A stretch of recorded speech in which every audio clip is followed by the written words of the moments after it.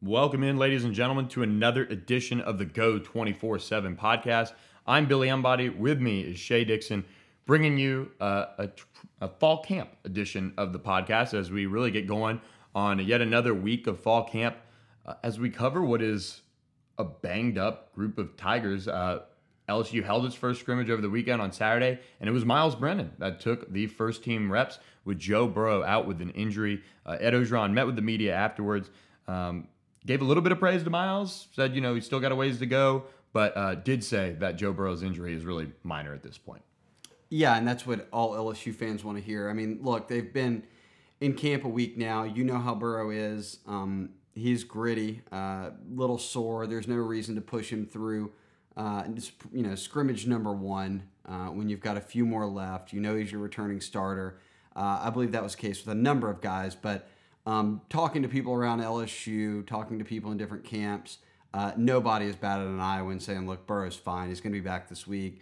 A couple of players we met with on Monday said the same thing. And look, I'll say this. UCF Fiesta Bowl, Burrow gets decleated, is bleeding, and goes back in on the next series and wins the game, and then goes on to ball out and win the game. So I don't think that anything that happened in last week's practice would have been enough to keep him out of a game. An absolute grinder in that department, not going to be fazed by getting a little nicked up. But look, I'll repeat, just a little sore. He's fine. They said he was going to be back out this week. Believe me, he wanted to play. They just said, look, no reason. We'll put Peter Parrish and Brennan out there, go through the scrimmage number one, and take it from there. Yeah, and I spoke with Braden Fajoko on Monday, and he goes, if that's a game, Joe's out there. He's fine. So if that gives you any indication, look, I mean, they're fine. And it's not something really to worry about. But certainly, I mean, you would like him to be healthy, but gave LSU an opportunity to get Myles Brennan some more reps. He was under a lot of pressure. That defensive line got after him on Saturday, but Myles kind of bounced back, led a couple really good drives late, and supposedly had a good scrimmage for the most part. Yeah, and I think that, when you get tossed in with the ones, on scrimmage number one, which the defense always seems to win. It always seems like that first scrimmage, the defense wins.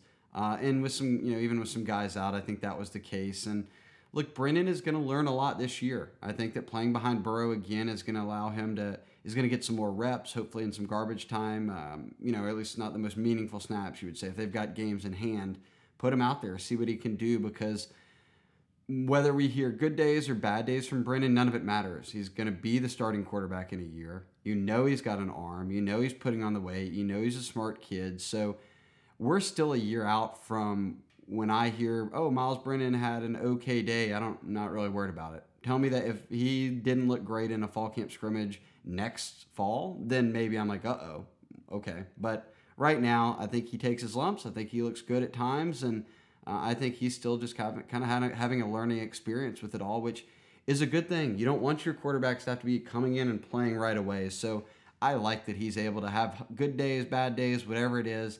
He's going through sort of the ebbs and flows of college football and being able to do so as a backup. One of the biggest storylines for me last year was that he only played in under 4 games. He saved a whole year. So Brennan's best days are ahead. I'm confident in what they've got in him, and I think he's going to be a very good college quarterback whenever his name's called. And look, I think, too, as he continues to get used to the speed of this game, remember, he came from Mississippi high school football. He was very, very productive, very accurate. And theoretically, what you'd like to see is that the light will eventually come on. And as he sits and develops, we'll kind of see how that goes. But this is how you want a quarterback to have to go through college. There are very few that are a Trevor Lawrence or a Tua Tagovailoa that can just step in and be on an All-American type level as a true freshman, or even just be a really good starter as a true freshman. So having Myles be able to sit, I think it's for the best. And look, Joe talking earlier this spring, he was very complimentary of what Myles has done in the offseason and how he's improved his body and is just improving overall as a quarterback. No doubt. I think that what we'll see from Brennan in the spring, after another full year of playing of a lot of practices, of getting number 2 reps for the second year in a row, and obviously he'll play more on the field on Saturdays than he did last year. I think that Brennan, And also with Burrow out of the picture, right? When you know it's you now, I think he's going to rise to the occasion. I'm excited to see what he can do in the fourth quarter of some games this year, because I do think that those are the kind of moments that'll give him the confidence he needs to, take over when the time is right. Yeah, you look week 1, that would be the ideal thing to happen. LSU gets up big on Georgia Southern and is able to move on to Miles Brennan at quarterback in mid third quarter, or maybe even into the fourth. But Ed Orgeron's been adamant that Miles Brennan's going to play a lot this year. And look, I think when you look at this team, there's a lot more injuries out there that are far more concerning, I think, than this one.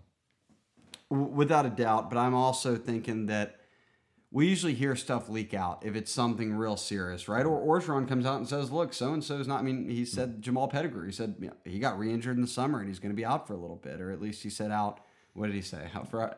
I think he said, I don't know how long. I think that Brooks said indefinitely. Anyways, so I don't think Chason, Delpit, Fulton, those guys I'm not all worried about at all, really. I think that they'll be fine. Word is that everyone like that, who you're really going to have to rely a lot on, if they're a little nicked up right now, this early into camp, take it easy. And it's 150 degrees here every day, and they're hitting now. They're in full pads, so no need to push guys too far when you really need them here in about 3 or 4 weeks. I'll tell you this, and this is not like any inside info. This is Ed Orgeron being honest.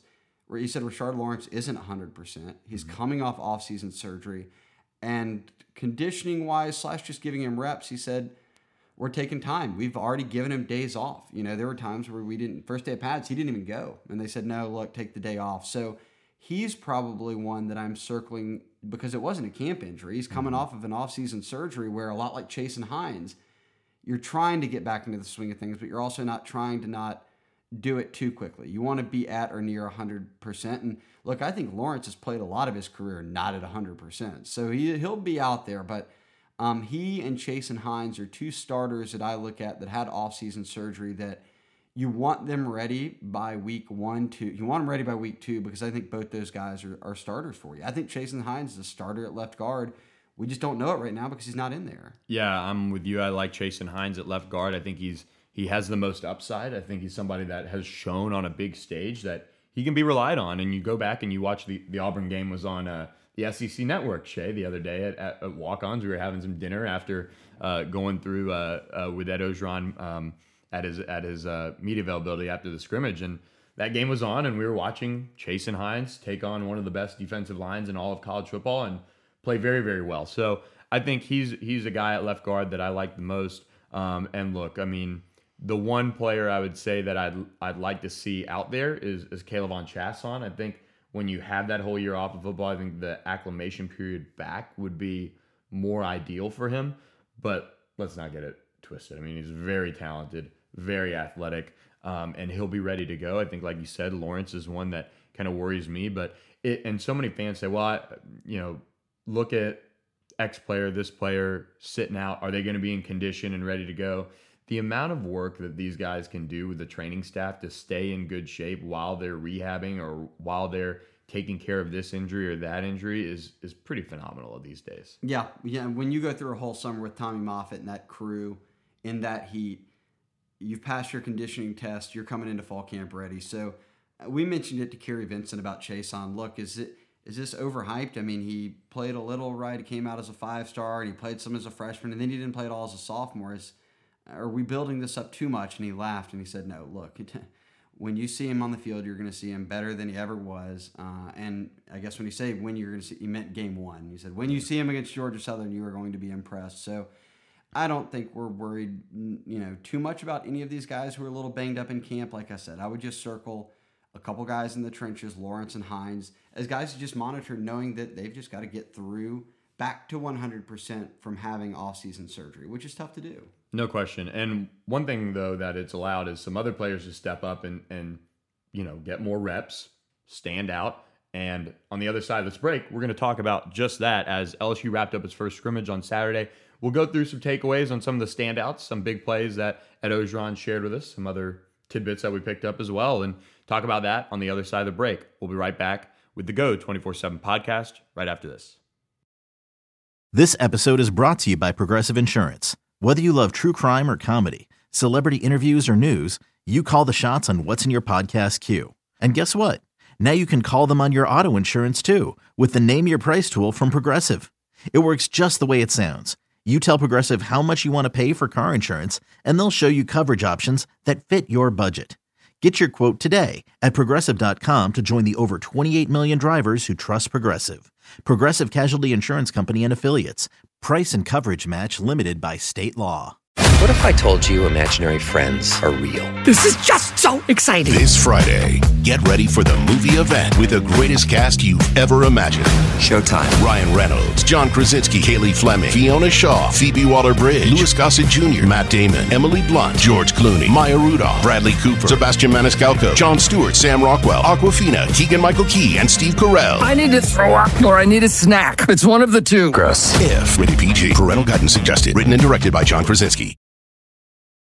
Welcome back to the Go 24/7 podcast. Rolling on here as we recap what was kind of eventful spring or first scrimmage of fall camp.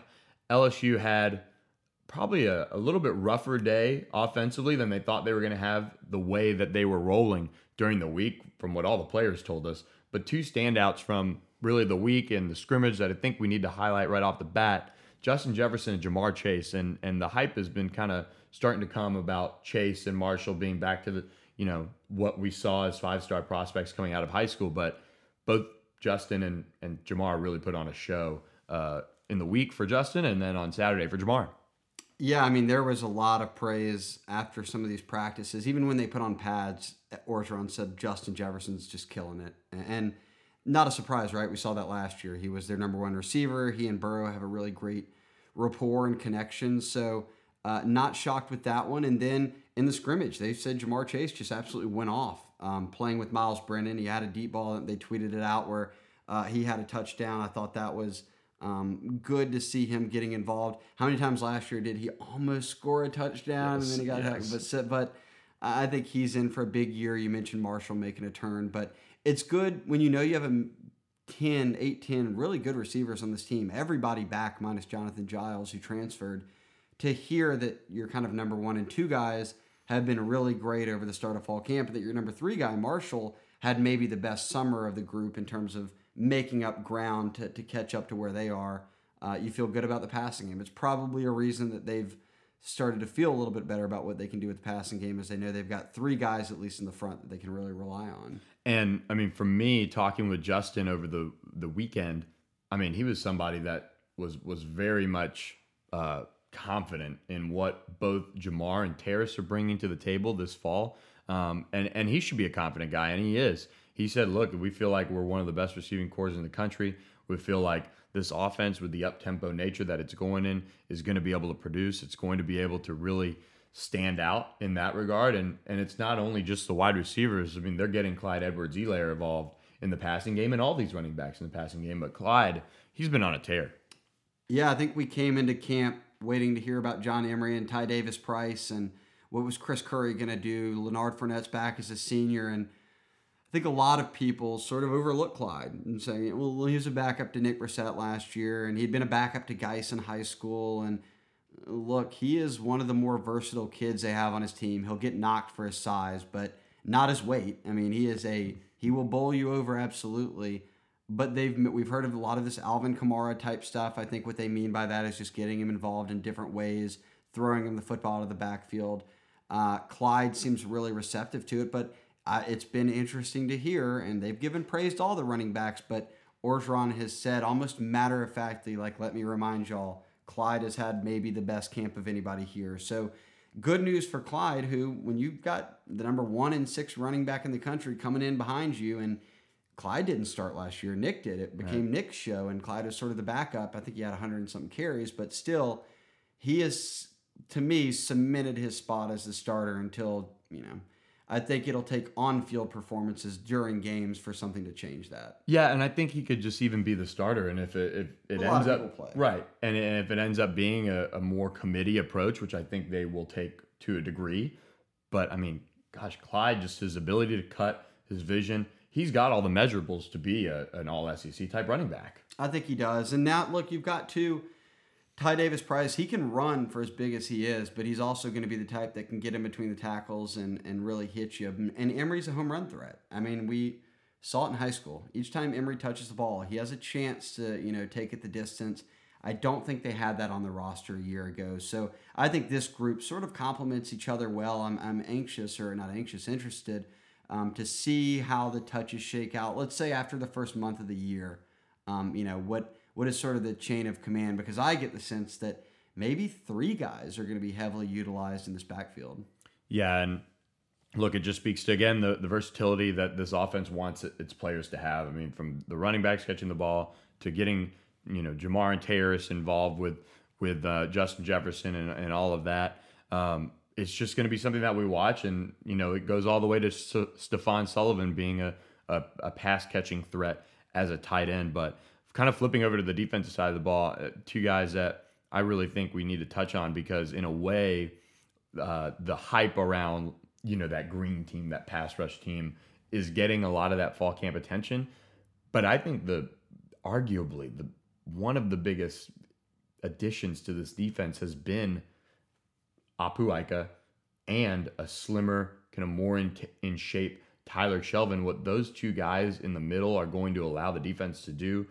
And look, whether they go more 4-man front and bring in this guy or that guy and have them off the field, but when they're in their base and they have those 2 guys eating up space, I think it's a big deal for LSU. Huge. And look, I'll keep this short and sweet. Both those guys are going to play a ton this year. But the fact that had they not signed up Apu Ika, they would have had to really change completely what they wanted to do on the defensive line. I think now you get to have him and Shelvin coming in equal reps. Both look good. Both lost weight. Apu might wind up starting, but both are going to play. So you feel really good about the nose tackle spot after signing Ika and then seeing the sort of shape he came in out of the summer. And those 2 are a load in the middle, and you can just rotate them in and out and then move in this green team, do different things. But I think Ika will be one of the bigger signees they've had just for that reason, the fact that you don't have to rely on only Tyler Shelvin as a pure nose tackle.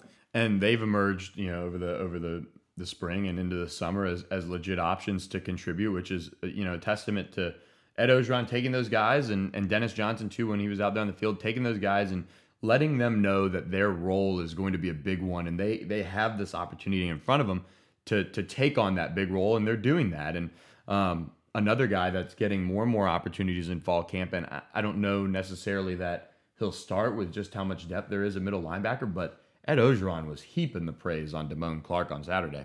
Yeah, and Damone Clark's a really smart kid. He's huge. He can run. He can hit.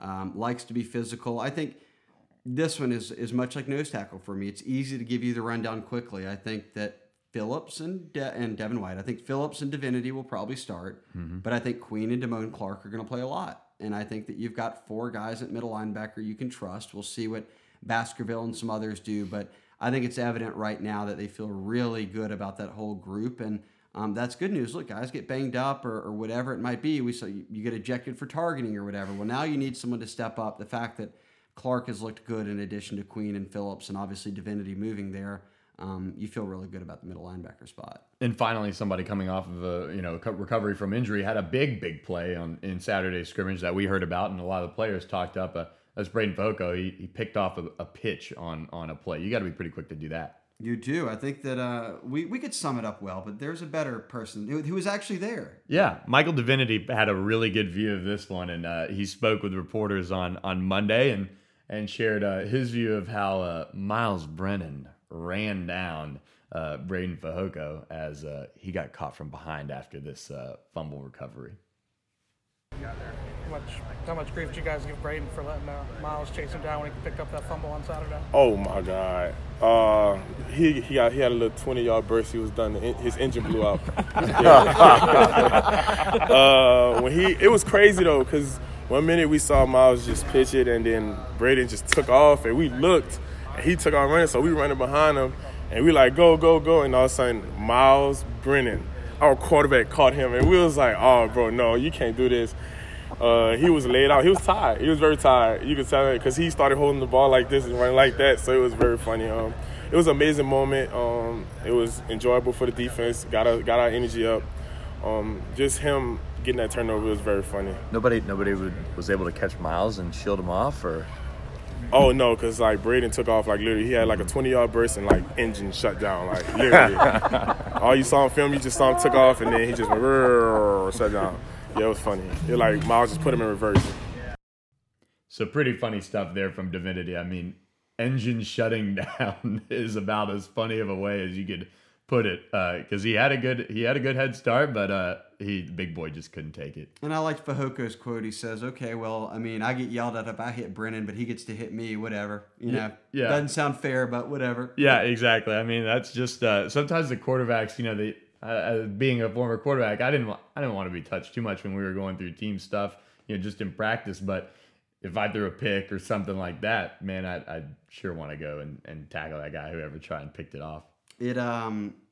It was. I thought that was probably the highlight of the scrimmage. In terms of the stories the players told, that would have been the best one. And look, let's wrap up. This is probably the best news of the podcast. LSU's got a kicker that they like. Yeah, a freshman, Cade York, out of Texas. He seems like he has taken that starting kicking job and just has it. And it's not really a question anymore. When sometimes when you have a freshman kicker come in, and especially one as hyped up as he was, with a veteran on the roster still, there was a chance that maybe it wouldn't be that big of a slam dunk, but Ed Ogeron says otherwise, it sounds like. Yeah, he had a really good first scrimmage, they said, kicking in Tiger Stadium. It's always different when the lights come on. We know that, but it seems like that's probably the best point. There was never any... Connor Culp's kicked before. He started at LSU. Exactly. And the fact that it never became a debate as to who was going to win the job speaks from Cade York. Kids on the team said he looks legit, and that's huge. And life after Cole Tracy... You needed someone to come through for you. It seems like Greg McMahon signed a big one. And look, the great thing for Cade, too, is that he can just handle the place-kicking duties. You've got Avery Atkins, who's a total weapon back there, doing the kickoffs and kicking them back in the end zone. But Cade's going to be a big part, I think, in terms of certainly kind of how LSU handles field position. He's made a 59-yarder, right, in high school. Yeah. I mean, just has made another one in the All-American game. All-American game, too. So, anyway, Cade York looking like a veteran, at least, in camp setting. We'll see how the lights come on, but really good news there for LSU as we wrap up this edition of the podcast, Shay. It was a good one.